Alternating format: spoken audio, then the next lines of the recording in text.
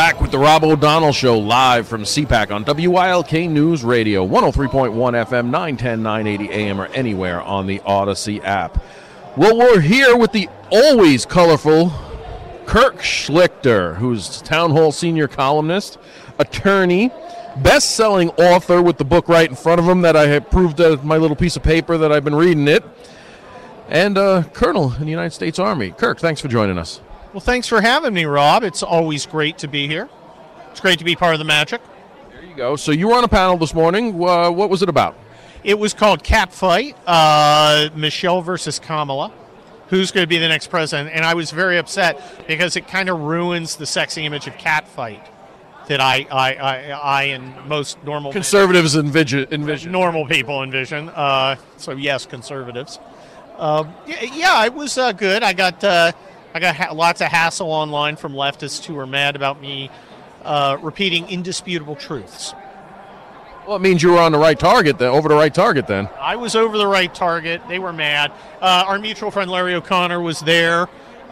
He may or may not have insinuated that Michelle Obama's gender identity is not what one would think. Now, that wasn't me. I'm going to blame Larry O'Connor. That's Larry O'Connor for it. But that was it was interesting. Monica Crowley is very convinced that she will be the nominee. And I'm not quite as convinced. Does she really want that hassle? I mean, she's kind of living the good life now. Does she really want that target over her? I don't think so. I think she likes going to Martha's Vineyard. I think she likes spending time on Leonardo DiCaprio's yacht, helping out by babysitting his girlfriends. I think it's, I think she's had other things in life. So I'm not really convinced that she would actually do it if there was a mechanism to do it. I mean, ask yourself, what's the process where Joe Biden stops being president? Does, Barack Obama walk in and go, well, Joe, it's time for you to quit? He just goes, no, I'm not quitting. Doctor, and she's a real doctor, I've been informed by important people, Dr. Jill would, of course, be, reluctant to give up her gig. So the Town Hall article of the week, you put out some great articles there. What was your most recent there over in Town Hall Media? My new one talks about Donald Trump and how, things are looking brighter for him. Look, I was a DeSantis supporter because, in large part, because I thought he's more electable than Donald Trump. I think Donald Trump has some real weaknesses as a general election candidate. That's, not happy to say it, but that's the fact. I think that there are a lot of people who just hate Donald Trump unreasonably. But, he won the primary, so I support him. I never understood the people who are like, well, primary's over, I'm still supporting the guy who lost. Well, no, that's not how it works. But I think most people in the Republican Party are coming around to Trump. Nikki Haley is an afterthought of an asterisk right now. And things are looking up for the former president. I do think that, this whole political prosecution thing is not working out the way the left intended. Because it is really, they want to exploit the default where people think, oh, well, the system works. Law enforcement is always honest. The DOJ is a bunch of good guys. The FBI is Ephraim Zimbalist Jr. And they're not. And normal people see it, and they're not responding the way they would to actual real corruption. They see it. So, he gets convicted by this joke of a prosecutor in New York. I don't think it's going to hurt him. I think it's going to help him. I think normal people are going to look at it and go, wait a minute. That's not working. Being an attorney, what is it like looking at this train wreck of a DA Fannie Willis down in Georgia, in this case, with that situation going on? She's got some real trouble. She does have some real trouble. We, the thing is, from a legal perspective, there is no legal perspective because this isn't how the law works. Okay, this is all such ridiculous nonsense that, you're kind of making it up as you go along. I mean, when's the last time they had a hearing about whether the prosecutor's boss was committing perjury? When does that happen? It doesn't happen. That's not something that happens normally. This is also weird, and that's what happens when you invent crimes, treat people differently, make up new rules. It doesn't. Suddenly, you're doing things that don't happen. So it's all chaos. Speaking of chaos, also as an attorney that's handled multi-million-dollar defamation suits yourself. Yep. This Jeannie Carroll case in New York. It's one of these you just have to shake your head at. It's a joke. She's going shopping with Rachel Maddow. Yeah, I mean, the whole. I mean, this isn't how the law works. And we kind of saw, look, the worst lawyers in the world are the ones on MSNBC or law professors or lawyers on Twitter, except for like 10 of them. Okay, me and some other guys and gals. And they're assuring people, oh, well, this ballot law is an important real theory. And it gets to the Supreme Court where they are just, respectful of themselves enough to treat it like a real legal case, and they rip it to shreds. I mean, it just gets broken. You got liberal justices doing it because it's freaking nonsense. So people are, and it's the same with this Carroll thing. People, oh, well, this is how a jury did, and it's like you're going to get up to the courts of appeal, and not just ones that are basically always go to lib, and they're going to start asking tough questions. 85 million. Oh, well, there's the BMW case on punitive damages. Says you have to limit to 5 times actual damages. This is much more than 5 times actual damage. Why is this? It's just, it's ridiculous.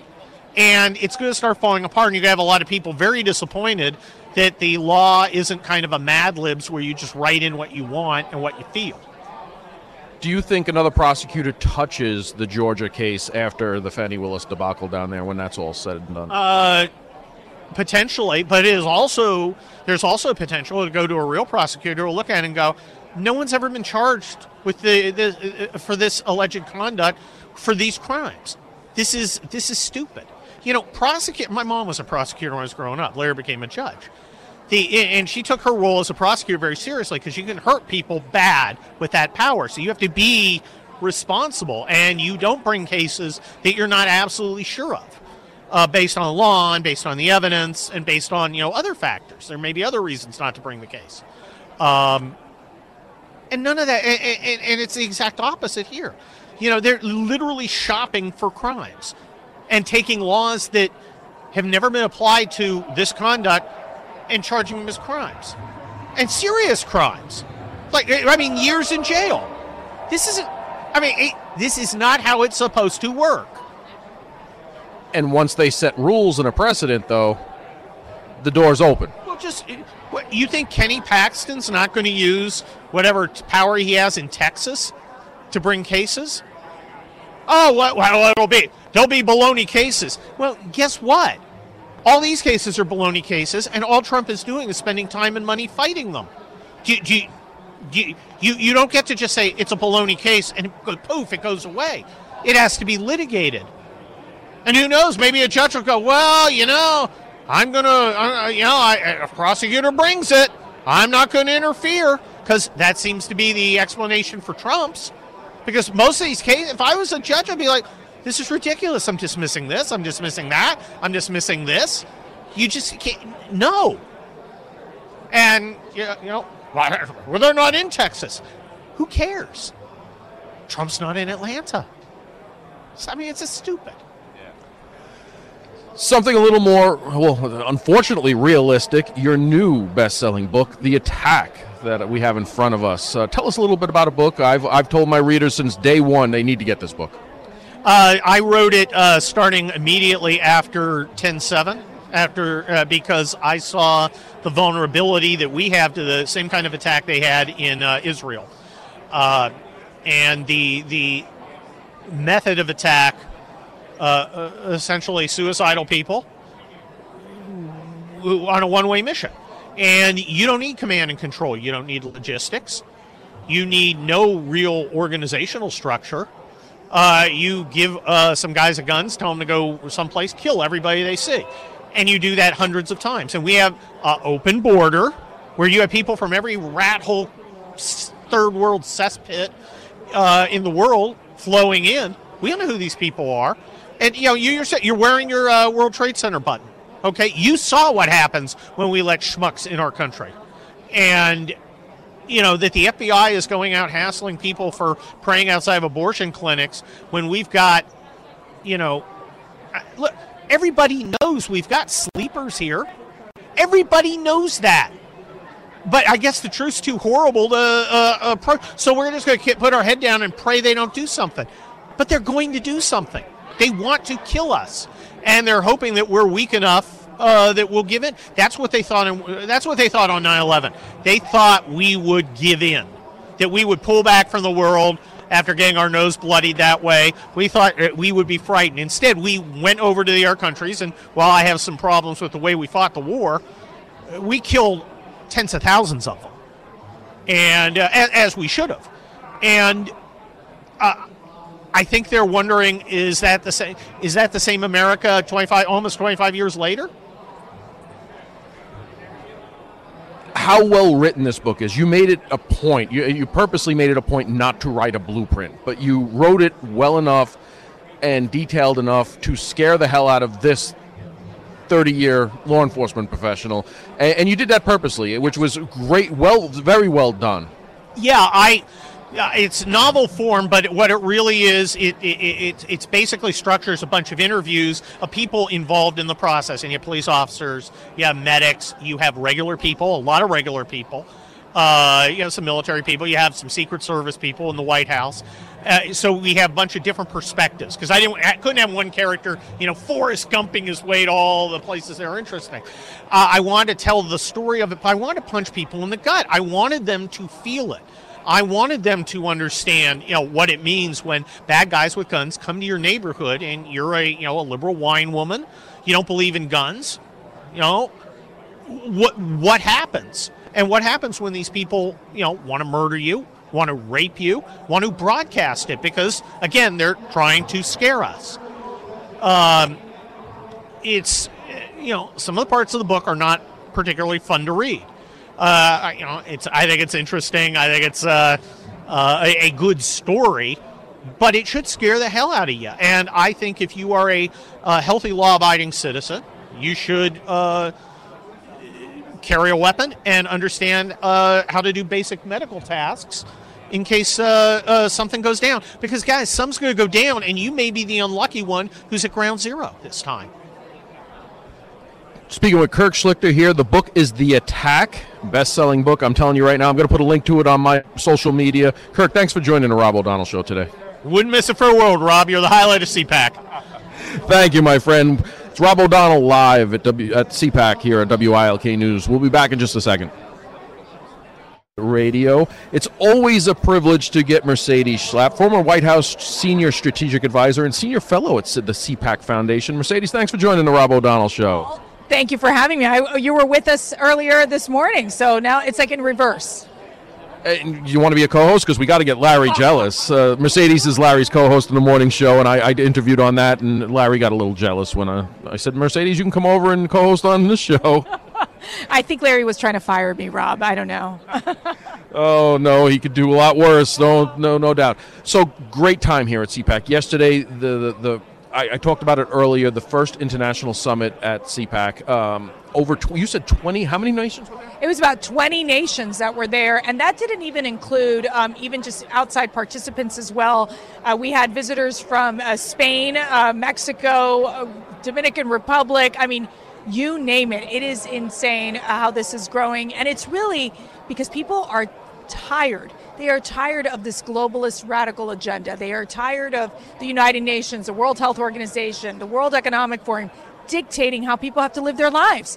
And we have to put a stop to it. And it's why you're seeing countries come together and saying, look, this is happening in your country. Wait a second, it's happening in my country. What can we do? How can we defeat the globalists? I think it's a very powerful message. Where else in America right now are they putting Israel, together with South Korea, with Japan, with Australia, with England,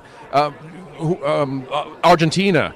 You had the Secretary of Security for Argentina. She was great with what she had to say down there, because these nations are dealing with a lot of what we're dealing with here. Well, and it was exactly what the Minister of Security of Argentina said. She goes, are you aware that Iran, Hamas, and Hezbollah are part of this organized crime that's happening in Latin America? And this is what the news doesn't cover. They don't cover the fact that this is Iran's attempt to basically not only take down America, but to take down democracies across the globe is very alarming. And it's why, we have to take action. And what is so concerning is that all these countries, Rob, they're looking at America. They need American strength, because if America's not strong, then all these democracies start to crumble. Where are we going to go next? We're not going to Canada, or we're not going to Mexico. It's not happening. So we are in a very critical time in this country, and it's why we have to get Donald Trump back in the White House. Like Steve Bannon said last night during that summit, $300 trillion in debt. Nations will fall if we don't correct our course in this world. Yeah, I mean, nations will fall, and that is what I think we're seeing. And when you have Europe so weakened from a military standpoint, where they can barely give money to NATO, although it was President Trump who says we need to do our fair share, I think that's very critical. And the mere fact is that they're looking at Joe Biden, and as Ambassador Rick Grenell said, who does Putin want in office? It's not Donald Trump, it's Joe Biden. No doubt. Mercedes, thanks for joining the Rob O'Donnell Show. You're in demand. They're going to start dragging you away soon, but it's always a pleasure to have you on. It's a great honor that you're here. God bless you, and thanks for everything that you're doing. Thank you, Mercedes. That's Mercedes Schlapp. She is the former White House Senior Strategic Advisor and Senior Fellow at the CPAC Foundation. It's 5:30 here at WILK.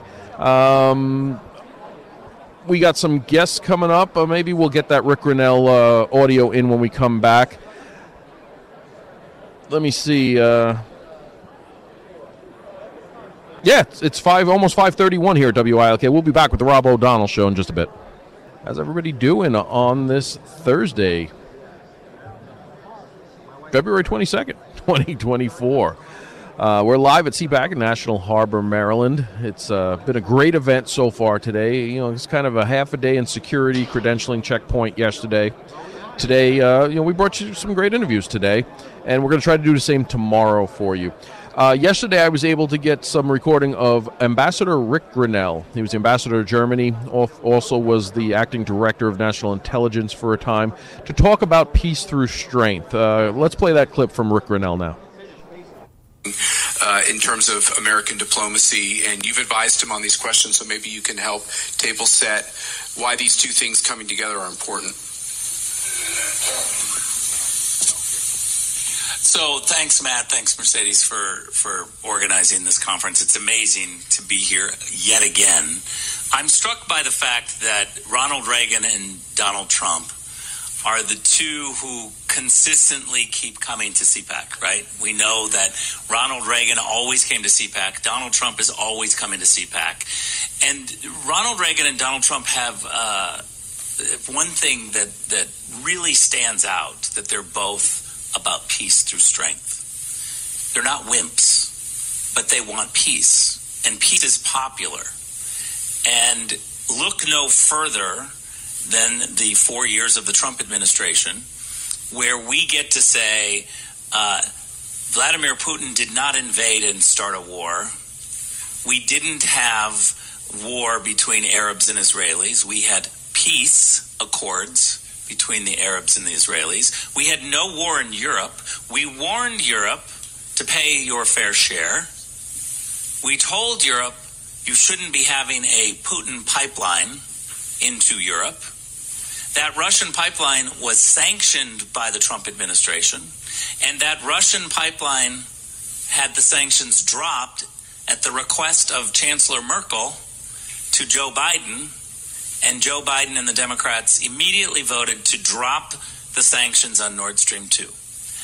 I think when you combine the attack on energy and the fact that you don't have individuals who are willing to do tough diplomacy,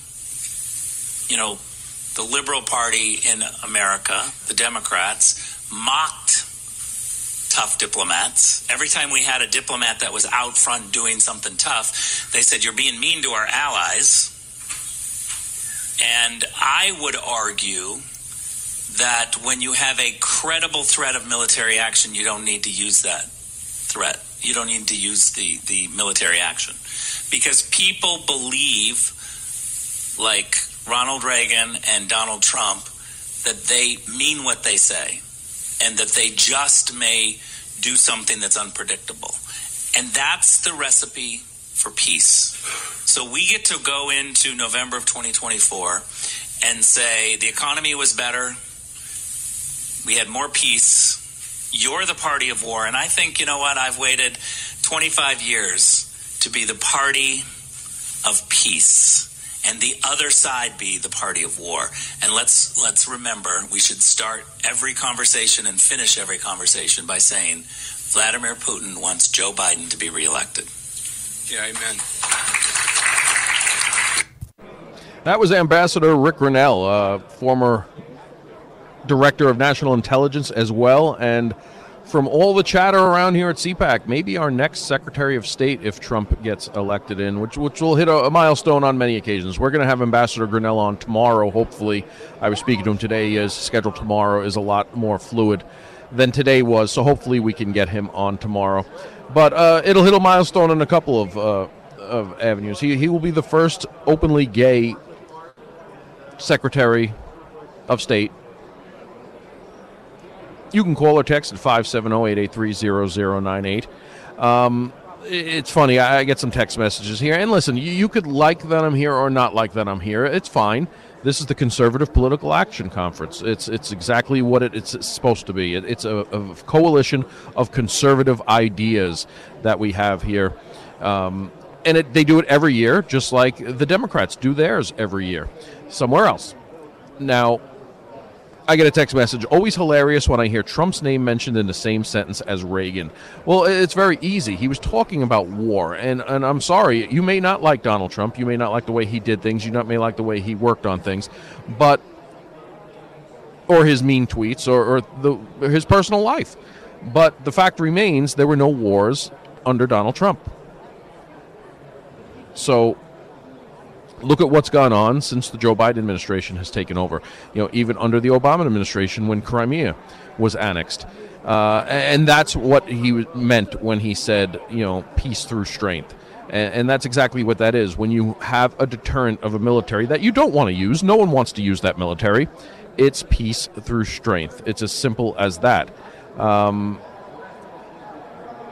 It's interesting how simply because you don't like someone, simply because you've made your mind up for that, you don't open your mind up to things like that. And it's funny, the same thing with Eric Prince, who was the founder of Blackwater. You can agree with a lot of the things they did. You can not agree with a lot of the things they did.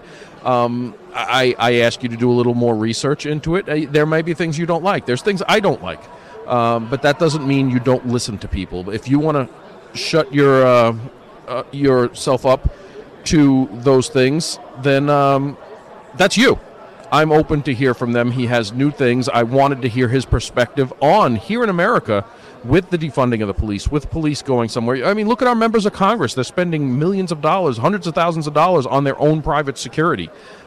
Is that the new way to do things here, where people with the money that have the money to do that, these gated communities with their high walls with electric fence like is done in other countries, to have their own private protection because they've demonized law enforcement across our nation.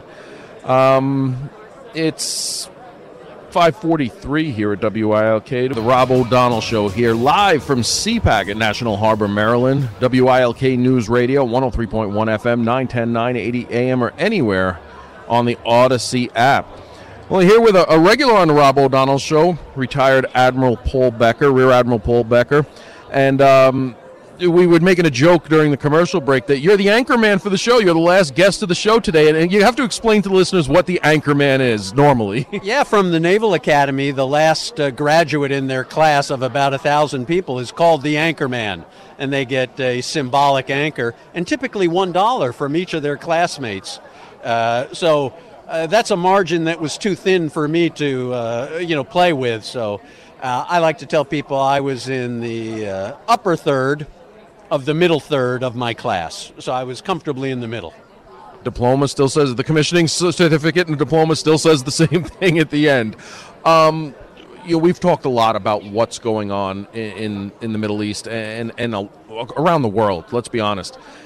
We've seen now those flag-draped coffins come back to Dover Air Base. We've seen underwater unmanned drones. It's getting worse. There's no shortage of imagination from our enemies. You could look back historically, and we often find ourselves surprised if we don't think out of the box ahead of them. It's the first time we've seen underwater unmanned vehicles, UUVs. Fortunately, we don't think they're very sophisticated. They're torpedoes that go on a ballistic trajectory under the water equivalent. So we can detect them, but the key point is the enemy is innovating, right? They figured out a way to evade some of our aerial surveillance, so they're looking for new and malign ways to attack us, and that's something that should have us worried. We're talking about the Middle East, and Rob, we often describe it as a regional war, and there may be another regional war going on in Russia, Ukraine, and we're worried about the Western Pacific. But I'm of the opinion that there are no regional wars, and the real power and the real financing behind this all is China. Our $6 billion for 6 hostages, it certainly aided the Iranian coffers in a way, financing their efforts in the Middle East. But they wouldn't be doing this, Iran wouldn't, without China's tacit approval. Russia, I don't think, would be going to the lengths they're going in the Ukraine without China's tacit approval, and more than tacit approval. It's intelligence, it's finances, and it's overall support. And not only that, just support, they're all watching each other very closely to see where that threshold is. And it seems like with the Biden administration, that threshold doesn't exist. The Chinese are good communists. They still believe in a factor called the correlation of forces, as Marx laid it out. When the timing's right, it's favorable to do something. In their case, malign. Russia no longer communist, but there's an old school of thought that applies there. Iran never communist, a theocracy, but certainly very well influenced by this Chinese thought and support. And you have the Israeli-Hamas war that's going on, and they're also looking at that. Where's America's support lie? Where are what we've seen in this administration? Are they going to say, we're drawing a line in our support? And once you draw a line in that support for one of our closest allies, they take note very quickly. I'm very upset with the administration for saying that Israel has gone over the top. The president's words recently referring. No, what's over the top is attacking Israel, taking hostages, killing innocent civilians. It's why you don't start wars. These things happen. Israel's leading the world in caution and trying to minimize casualties, and it's discomforting to see the strong level of support from the U.S. to Israel that we saw in Israel is waning now into the spring. Yeah, no doubt. And our military status. I mean, it's you see these policy changes. You see the Secretary of Defense, with his medical elements, and it looks like now they've gone over the top with notifications for every movement he makes because of that disappearing, situation, to where even his undersecretary wasn't sure of what was passed down or what was going on. And we're seeing it in recruiting numbers. I think the Marines were the only ones to meet their recruiting goals. So it's obviously reverberating. And instead of doing the right things, instead of looking to proper leadership in ensuring families around this nation that your sons and daughters who do want to serve our nation are going to be well taken care of. They're going to be properly trained. They're going to be defended themselves and given the support they need. We're not seeing that. Yeah, the best retention, I'll speak for the Navy and Air Force, are those that are forward and applying all their training. They have a real mission, they're executing it, and that's what we sign up to do and absorb personal sacrifice and risk that comes along with it. We're not afraid to do that. In fact, it's rewarding when we do it to the best of our abilities, and we don't have enough platforms right now. Air wings on Navy ships, ships themselves, expeditionary elements for the Marine Corps and the platforms that bring them, air wings for the Air Force as well, to go forward and actually be at the vanguard and on the point for defending our freedoms afar before those threats come back to the homeland. And we've also seen the wearing down of our assets. I've talked about it on social media. I've posted about it to where you can have a CENTCOM commander who's an Army general who just wants that carrier battle group ready, wants it out there because it projects strength. It shows them that need, and it's not getting the routine maintenance, the proper replacement of their catapult system or their steam systems, whichever systems they have, their electronics. The proper refurbishment, the proper dry docking, the proper care of their aircraft. Because I'm only going to extend it because they're serving. Let's be honest, they're serving 2 to 4 year tours in that position, and they're not worried about the next tour. And then the new person comes in and they're not worried about, so it's getting extended 2 years, 4 years, 6 years, and it's not getting that replenishment. And these things are starting to break down, and we don't need a war to break out that really affects our forward projection of strength and things not working. You're right, this is a real concern. It's not just the number of platforms, it's maintaining them. Having the shipyards, the replenishment, the repair facilities for when they come back. It typically takes at least 2, sometimes 3 platforms to keep one forward. Right? One's forward, one just came home, and the limiting factor often on these long deployments for any service is the human factor. People need a chance to rechain, be with their families, and then another third is in maintenance and getting ready to deploy. So it's 3 equals 1, and for a number of decades now, we've been shortchanging the maintenance budgets and the replenishment and repair budgets to just keep a presence or the bare minimum number of platforms for international security, and that's why we're suffering on the back end. And that has an indirect impact on retention and recruiting as well. No doubt. We're speaking to retired Rear Admiral Paul Becker, a good friend of the Rob O'Donnell Show.